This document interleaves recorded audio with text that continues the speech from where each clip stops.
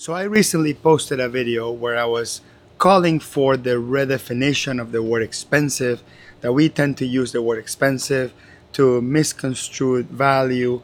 Sometimes, and myself included, we take the nominal price of something and we make a quick judgment on whether or not that product or service is cheap, inexpensive, or expensive. And sometimes we don't stop to think about what is the long-term value of that product or service. What are we trying to achieve from getting that product or service, and why are we buying it in the first place? So a lot of us, again, myself included, don't think about the outcomes of what we get from that product or service that we purchase, and therefore we mistakenly make judgment call on value incorrectly.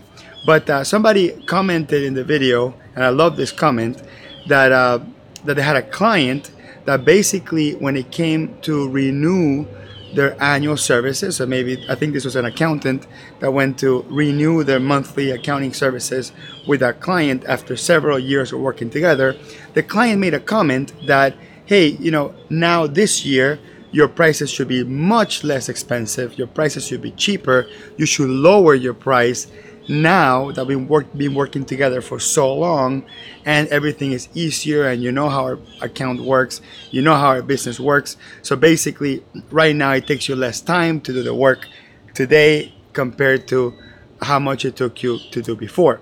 And that is something to think about, because unfortunately, if you build a client relationship in which the client believes that whatever the price that you charge is tied to your effort or to the actual input that you put into the account, then in other words, they're purchasing a commodity, right? Because they're buying something that could be traded and valued and compared pretty easily. But professional services are a little bit more complicated than that, because especially when it comes to accounting, because a client relationship is kind of like wine.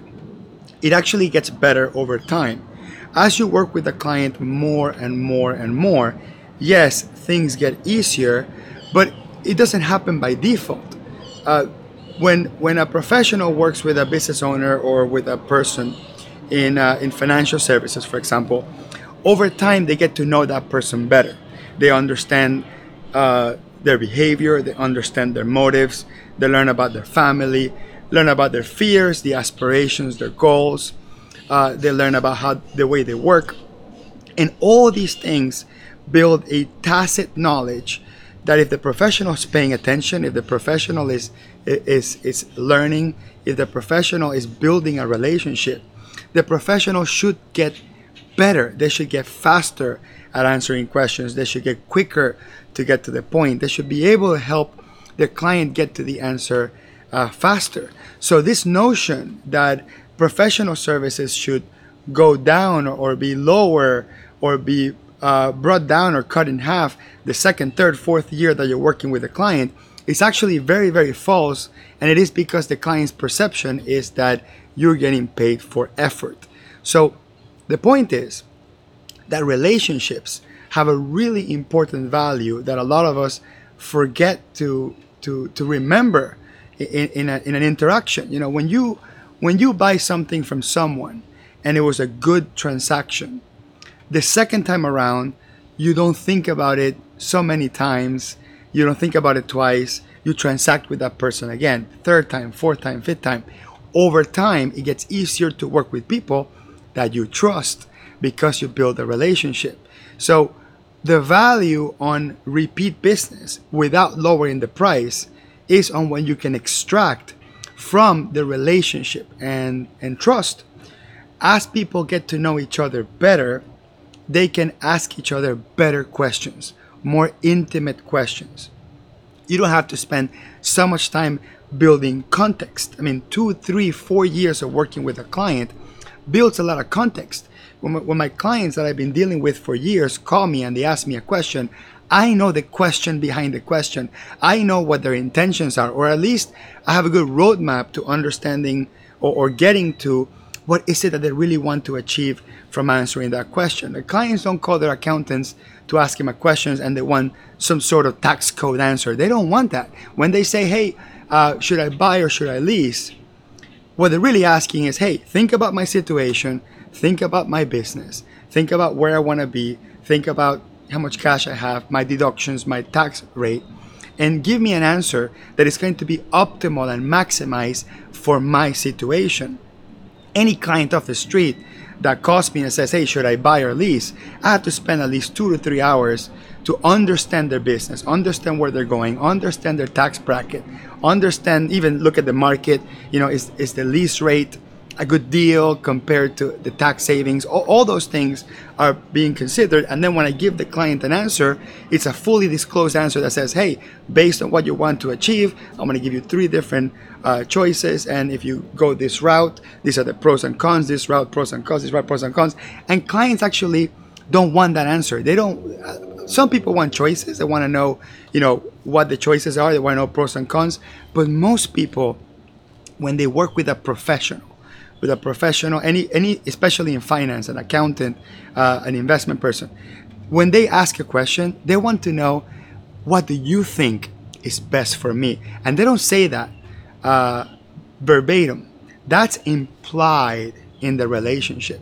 So if you actually allow customer logic to dictate that the more years that you work together, the easier it gets, and therefore you should charge less, you have to read the sign that the client doesn't see you as a person of high trust and a person of relationship, where they value continue working with you, where they value the speed on how quickly you can transact because they trust each other. They value that the relationship means something beyond the transaction, and because of that relationship, the transaction, it's better.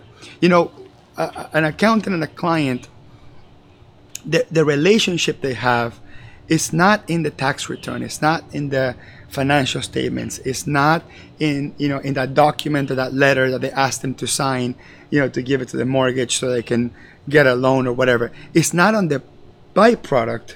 The relationship is about trust. It's about not having to go to another provider and explaining everything over again. It's about feeling vulnerable to go to your professional and say, hey, these are my fears financially. This is where, this is how much money I have saved or have not saved. I don't want to pay so much money to the government because I want to use that money to send my kids to college, whatever. That stuff takes years to build. And clients get more comfortable with their service provider as time goes by.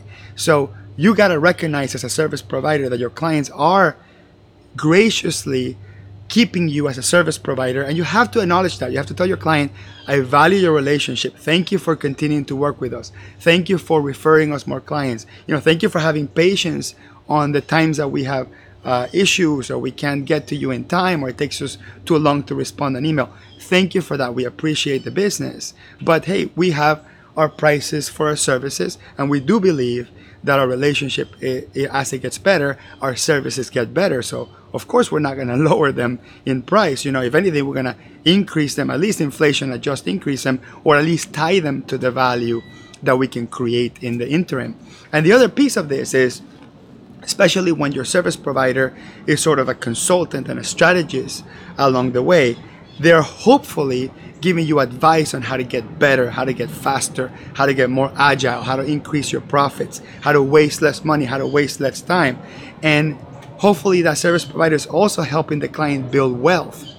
So if you as a service provider, you're responsible, at least partially responsible, to coaching and helping your client to build wealth, whether the wealth is the wealth of time, more time to spend with their family because it's less time wasted in business because you made it more efficient, more effective, or whatever, or actual monetary wealth, the service provider absolutely deserves to get a chunk of that or to get a piece of that.